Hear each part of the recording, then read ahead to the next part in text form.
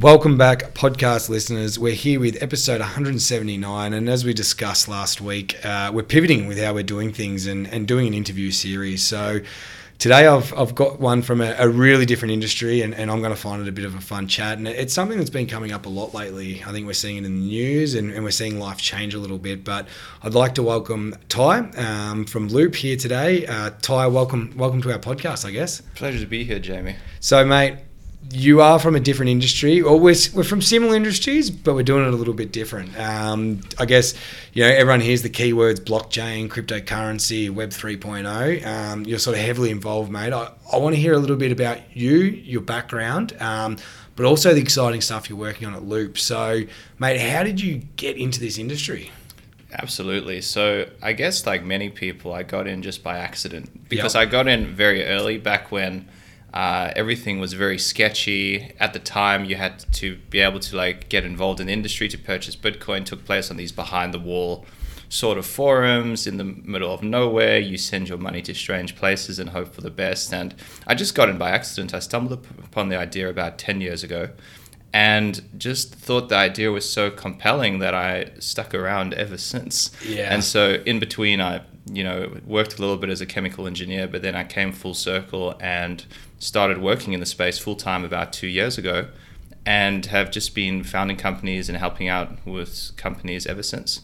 So, mate, 10 years ago is very early within cryptocurrency, and you're quite young anyway. Was it playing around on your computer? How did someone sort of back then find these areas to get into? Just honestly playing around with my computer, being a little bit naive as to the real complexity of the financial world, and just seeing a new idea and just trying something new. The main crypto itself, people talk about all the different layers, like a layer 1 blockchain, I'm sure your audience has heard.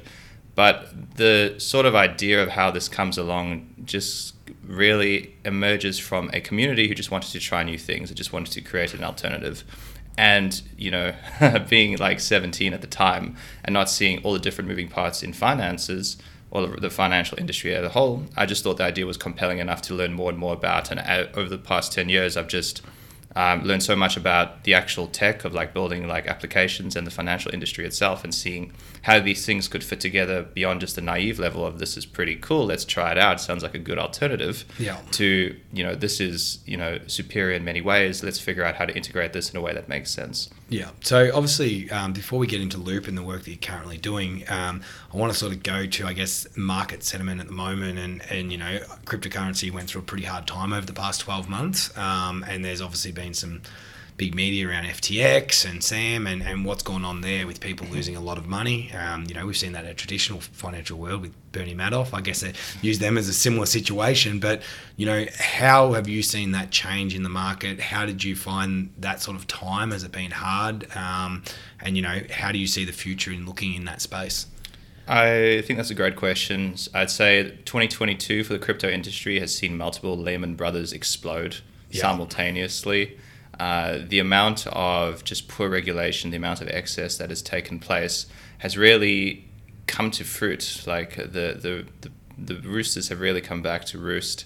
And behind every sort of speculative bubble, the wave always crashes higher for the next time, for new waves of innovation to come and try again and build on what was tried before. I see the next couple of years or so being quite lean for the crypto industry. VCs still have their checkbooks open for the highest quality talent, but a lot of the projects, a lot of the speculative derivative projects have been hurt very badly, especially in the chain that Loop used to be on, which was the Terra chain. Terra was, I would say, at one point it was the second biggest chain in terms of total value locked. Loop was the second biggest protocol on this chain.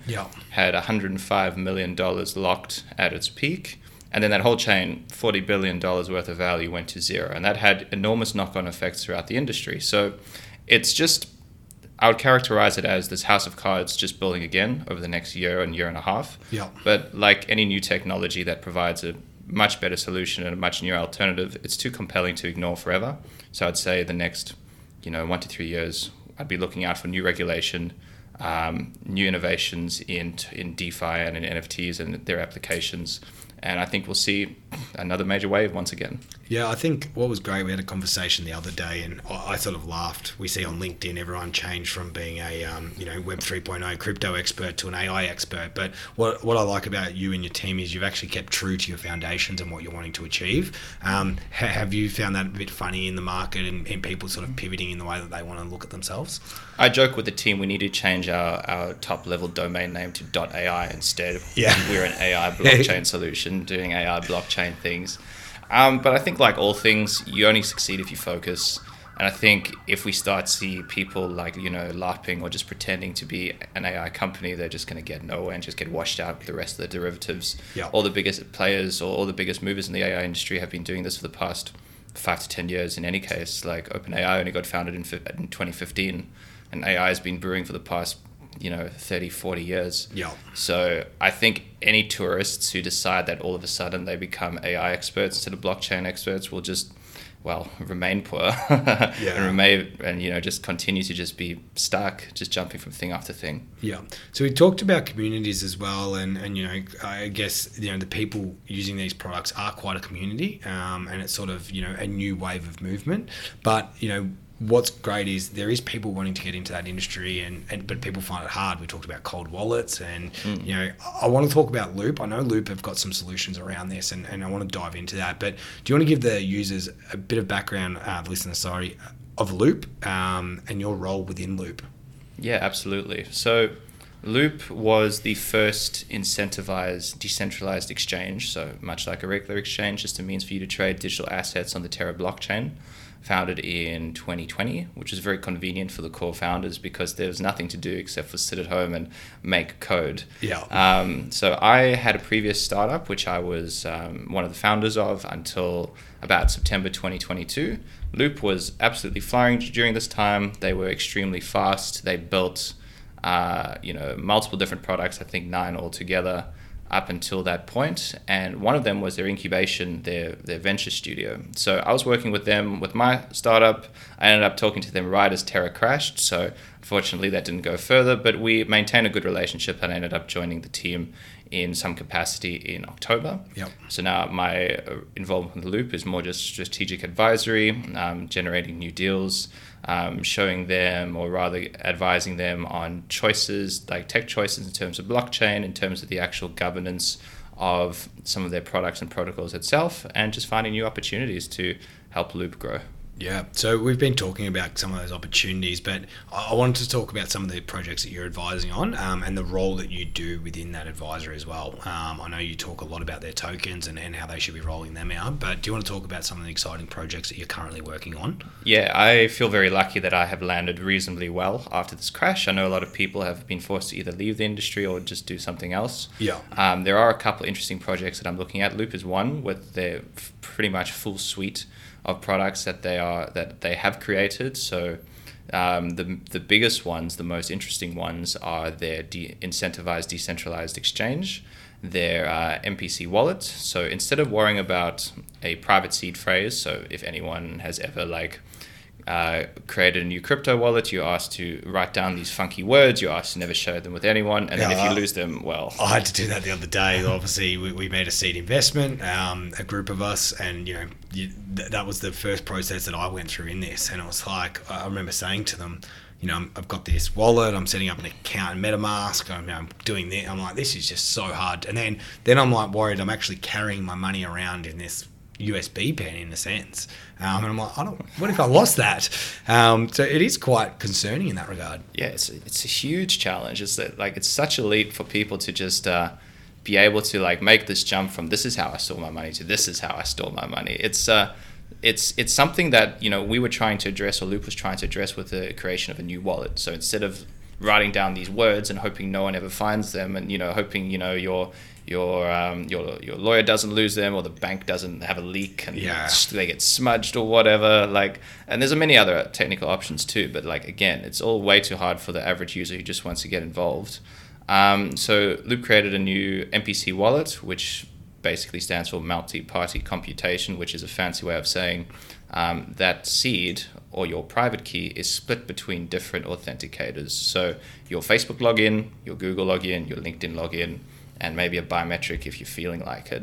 instead of just storing it in your on a piece of paper or storing it somehow else. So just the idea is to just make this tech a lot more accessible, a lot more easy to use, and safely share a lot of money without relying on the users being highly technical or highly devoted to this, because it should be easy and this tech should serve us and not the other way around. Yeah, that's probably one thing I found funny. It's the tech has advanced so much, and then it was historic, like archaic, how we were actually holding our money.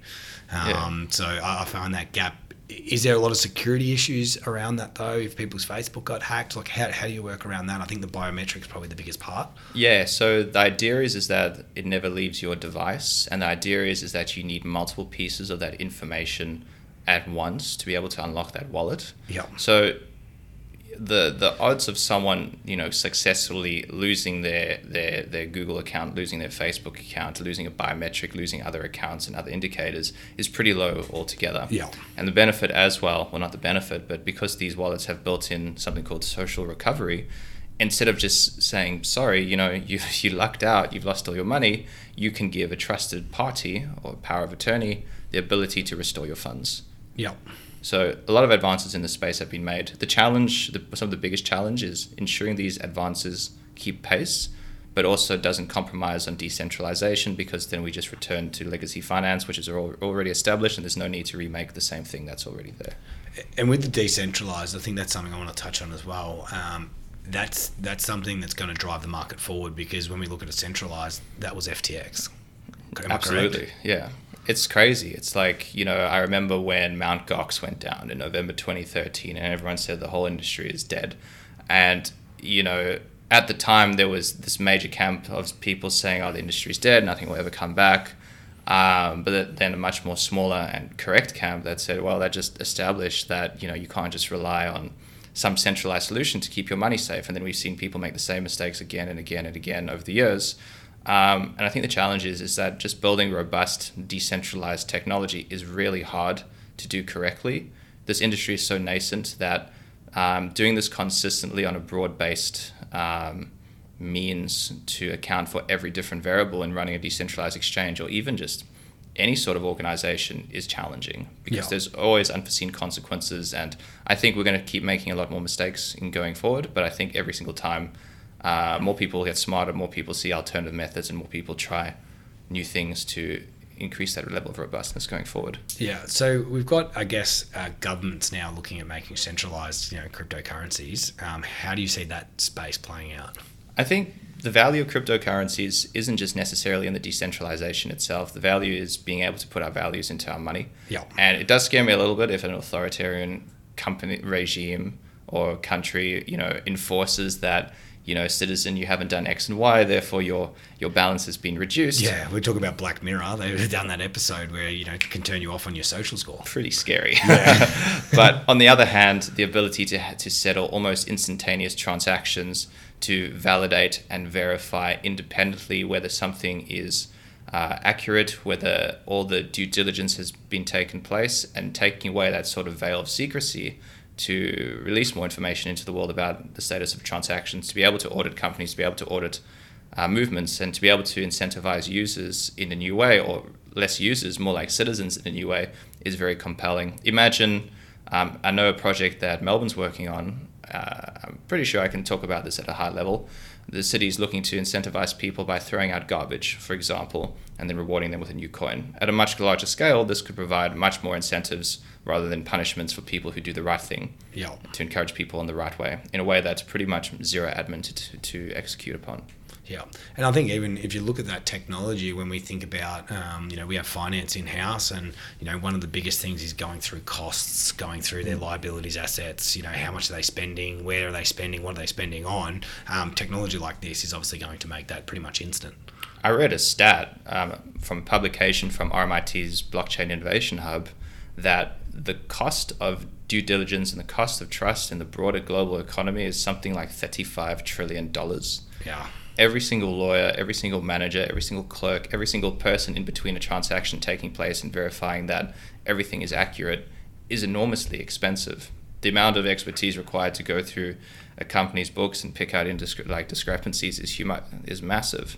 And I think over the next coming decades, as we start to put more and more of our assets on a queryable, openly queryable public chain, which everyone can verify, or at least the majority can verify as honest, we'll just see a lot of those costs just vanish and a lot more easy transactions just take place. Yeah. So I guess how do people get themselves educated in this industry and get themselves in it? Because we're talking about, a lot of jobs going and jobs shifting and new technologies. How are people, I guess, studying to be within this industry? So university courses have only just started in this industry. So there's a lot of good short courses that have come out of reputable universities. I know RMIT has just made a blockchain and entrepreneurship course. And aside from that, it's generally just going to events, physical or virtual events, and just asking questions. Yeah. Which sounds a little wishy-washy, but starting from scratch in an industry which is highly technical, it's always good to find an expert or a mentor of some sort, find which parts are most confusing, and just dive in from there. Actually, something that I do for an old employer of mine is I come in once a month and I just run an educational session for their team, just to run through the most common topics. Some really good resources for you to get started if you're really starting from the beginning is Loop's got a learning platform, so I think it's loop.learn or looplearn.io. There is Binance Academy, which covers the most common topics, and then CoinDesk, which is a crypto news service, also has an educational series as well. And there's just so many more for you to just jump down the rabbit hole and really specialize and really focus and understand how this new world works. Yeah, so that's at that base level. Now, let's get back to, I guess, you at that top level in an advisory role. How are you, I guess, working with firms at the moment? You were talking about Loop before, and we'll talk about some other projects. How are you working in that advisory role for them? So advisory role itself is just, it covers the full scope of how their Web3 architecture will look like. So the choices that they'll make about their tech execution, what sort of tech will be included, especially in Cosmos when you've got so much ability to choose what your priorities are in terms of determining what your chain wants to be specialized in. So do you want to just, I guess, as we go, I just want to jump in there. Cosmos, let's explain this a little bit, because even I got confused around it. Do you want to explain to listeners how that operates? Yeah, absolutely. So this is I just say these words and I'm like, oh yeah, this is just whatever. Like these are just normal things. But forget that. It takes a while just to be fully immersed in all the new tech and all the terms and all the new names. So Cosmos is three things really. It is a standard development kit, or SDK, which allows you to pick and choose like a buffet all your favorite blockchain parts to create a custom blockchain. So you can choose the programming language that you want to write. You can choose the style of accounts which will be included. So there's two main ones. There's like an Ethereum style account, which is suitable for some purposes, or a Bitcoin style account, which is suitable for more payments sort of services. And that's just like, one thing. There's hundreds of things which you can dive into. It's also the consensus engine underneath, which is the, you can think of it as the engine that ensures that the transactions taking place are verifiable, robust, and uncensorable, ensuring that they're properly decentralized. So it's like, it's the part of the blockchain which everybody likes, right? Yeah. It's part of the blockchain that ensures the decentralization, ensures the openness and the queryability of the chain. And then between that, the final part of Cosmos is the intercommunication protocol called IBC, which allows different chains to communicate with each other. So you can create one custom chain, you can talk to an entirely different custom chain, and an entirely different custom chain. So putting it all together, you create a sort of platform which allows you to create highly customizable Cosmos chains directly to your purpose and specification. And how that relates to what I'm doing is that I would go in and I would talk to founders and I would talk to people people that I'm working with in the industry and just ask questions to understand what's important to them and what's important to their growth, and how do they intend on balancing that while still maintaining a robust, decentralized, and open system. And then working with them and working with my team to design, scope out, and then build the solution for them. And I would stay along to help out with their governance if required as well. Yeah, what I liked is when we were talking the other day, you were talking about liquidity and making sure that these, they weren't just running on empty gas, that they were actually building a proper company that was going to be sustainable for the long term. Absolutely. So one of the projects that I'm working with called EclipsePad is focusing on a problem which has already been largely solved in traditional markets, but is still being worked upon in crypto markets. This idea of having a market for you to actually trade your financial assets into. Yep. So the idea of having in general, just to give a bit of background, so I'm sure the audience has heard of ICOs and the like. So in the early days of launching tokens, you could simply list a token at a fixed price, have a whole bunch of people jump in, buy it, watch the price go all the way up and then all the way back down to zero. And then the project is dead. You've burned all your investors and everyone calls you a scam and the like. So the challenge is just ensuring that you are able to attract an audience or a community of people who actively like, support, and are invested in your project over a much longer term, and still providing a market for people to trade your asset into. Because if you were to just say, for example, anyone can make a token, like it takes less than 5 minutes to make a token. There's even like no code solutions to just pressing a few buttons and getting your own personal token. But ensuring that people can actually actively sell and trade these tokens require making a market for them into the longer term. So this company, or this protocol rather, because it's not really a company that I'm working with, is trying to figure out or creating modular solutions for different projects to be able to take their token, list it on this particular launchpad, and then create ongoing users, create a devoted, thriving community around this particular project, and create a sufficient market for, people to buy and sell into their project. And what I like is you're actually going through a fair process for someone to launch on that pad. They actually need to go through a rigorous process. It's not just anyone jumping on and doing it. Am I correct in saying that? Absolutely. So I don't see any value in just allowing anyone to just come and launch onto the launch pad. There's more than enough tools if you want to try do it yourself.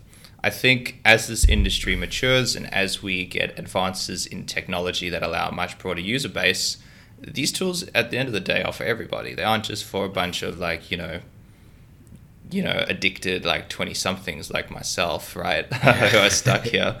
But these tools are for people to be able to effectively raise funds, to effectively harness the powerful network effects of being able to share a token or share something that's not a share or not necessarily a security, but share something of value to your earliest supporters and earliest community. And these things should be used more widely to attract the widest amount of value from the most promising projects, and not just anyone who has a good idea but no execution. Yeah, I think, I look at it in basic terms is, if someone's wanting to go onto the ASX, they need to go through a rigorous process. You're almost doing that in a traditional sense in a new world, is saying, well, actually, we're going to go through these stages to make sure that your company's legit and going to make it over the long term. I think that's a really good change, and something that I find quite unique and something that's really drawing me. You're actually doing a process to make sure that this is successful.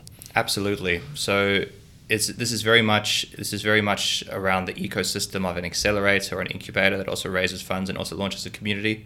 There are so many projects which are promising but don't necessarily have the ability or the know-how to be able to list on a stock exchange like the ASX, but rather be able to instead, to create this alternative and to be able to attract that community and raise those funds in a way that's less rigorous but still somewhat rigorous to ensure quality to go forward. And this is just one example of how tools can be used to facilitate much wider transactions and lower the barrier of entry to a lot of promising projects and ideas. Yeah. So you also mentioned before you're helping write white papers. Could you explain what a white paper is and why that's important? Absolutely. So a white paper is just a technical layout or just a fleshed out document that showcases the need for a particular solution or a particular new product. It talks about the gap in the market, what this particular product is from a much more technical point of view rather than the business strategy side of things, and why it works, how it works, and the overall architecture of what it will do, just to showcase what it is. And these are fairly common, I know, in other industries, but in crypto it's honestly all about the white paper. There's a lot of emphasis and a lot of focus about the white paper, seeing that you have put in the work, you have thought through all the technical problems, and you do have the means to deploy what you intend to deploy. Yeah. So it's about a 15 to 17 page document. It's considered essential to a lot of protocols looking to launch. Yep. I've written a couple so far, and look, I'm open to helping out anyone else who wants to look into writing white papers as well. I think that's a big thing where people need assistance in, because they need to do that correctly, because as you said, that's probably the most pivotal point in them launching their product. And if people aren't getting that right, then they're not going to gain that community, are they? There's so many different like elements that come together to make, it's like you can think of like a successful launch as just pieces in a puzzle, or just rather like a buffet table where the more you add, the more compelling it becomes. So along with having a strong team, along with having like a new idea, a new innovation, comes other small elements like an active community of supporters who will buy your token and participate in the build and the ongoing maintenance of your network, robust governance and user retention, a solid white paper, or at least solid documentation that outlines why your project will be successful or what the technical value proposition of your project is. And those, when put together, along with, like everything else, a strong marketing campaign that can attract your target audience, those put together just allow you to be able to have a much greater chance of success and a much greater chance of competing in a market that is already facing a downturn. Yeah. So I guess what I want our users to know, if I'm living in this Web 2.0 traditional world, and I feel like I've got an idea, and I feel like there's a community out there that would be embracing that idea, how do I come to you, and how do we sort of start working together? Well, I'm on Twitter and I'm on LinkedIn, so you can feel free to send me a message with just a slide deck and an idea. I'm happy to talk to anyone and everyone. Yeah. For the most part, the majority of the crypto community and the crypto industry at large is on Twitter. So if you have an idea and you start to understand what sort of sector you're in, are you in decentralized finance? Are you looking at a new application of NFTs? Are you looking at a new application of cryptography, for example, or a new wallet or any piece of infrastructure? It's just a simple matter of just start loudly talking about it if you don't have any friends in the industry, on social media, on Twitter, on LinkedIn. The space is so decentralized and so online due to the nature of people globally discovering this technology that there are so many different regional hubs, and it's such a decentralized community around the world that someone will pay attention to you if your idea is good, and someone will talk to you. That's pretty much actually how Loop started. Yeah, okay. The founder of Terra, Do Kwon, reached out to one of the founders of Loop to entice him to build a decentralized exchange, and then the rest is history. Wow. So, mate, I'm going to put your details in this podcast as well so people can reach out to you on Twitter. Hopefully your followers blow up, but I think that's a great way is just reaching out and having that initial conversation and putting your ideas and letting you work from there. And I know engaging user in a way where you're not there to blow a project up at the start by charging ridiculous amounts of money. You're really there for the founders and making sure that project's successful. I'm at a point where I'm just here for the industry for the most part. I think I don't want to see people just make an NFT for the sake of an NFT, although those are pretty fun, or just making a token but not understanding all the powerful use cases which it can entail. Yeah. Like right now, I am in an office just down the road from the Kofkin headquarters working on a new tokenized economy for a health tech startup that's looking to capture the value of preventative health on-chain to reward users, to allow users to be able to own their health data and then contribute to clinical studies by selling it, which you can only do with NFTs if the users custody their own data, as opposed to just having these complicated, highly administrative data centers all around the world.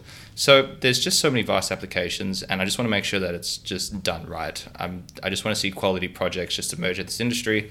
I just want to see more financial assets and more value unlocked, and I think these tools have got the capacity to make a lot of those changes.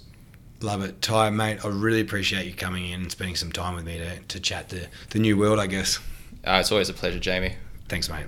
The Kofkin Bond podcast is a product from Kofkin Bond & Co., which we are an authorised representative of Count Financial. All information in this podcast is for education and entertainment purposes only. It is not intended as a substitute for professional, finance, legal or tax advice. The hosts of the Kofkin Bond podcast are not aware of your personal financial circumstances. Before making any financial decision, you should read the product disclosure statement and, if necessary, consult a licensed financial professional.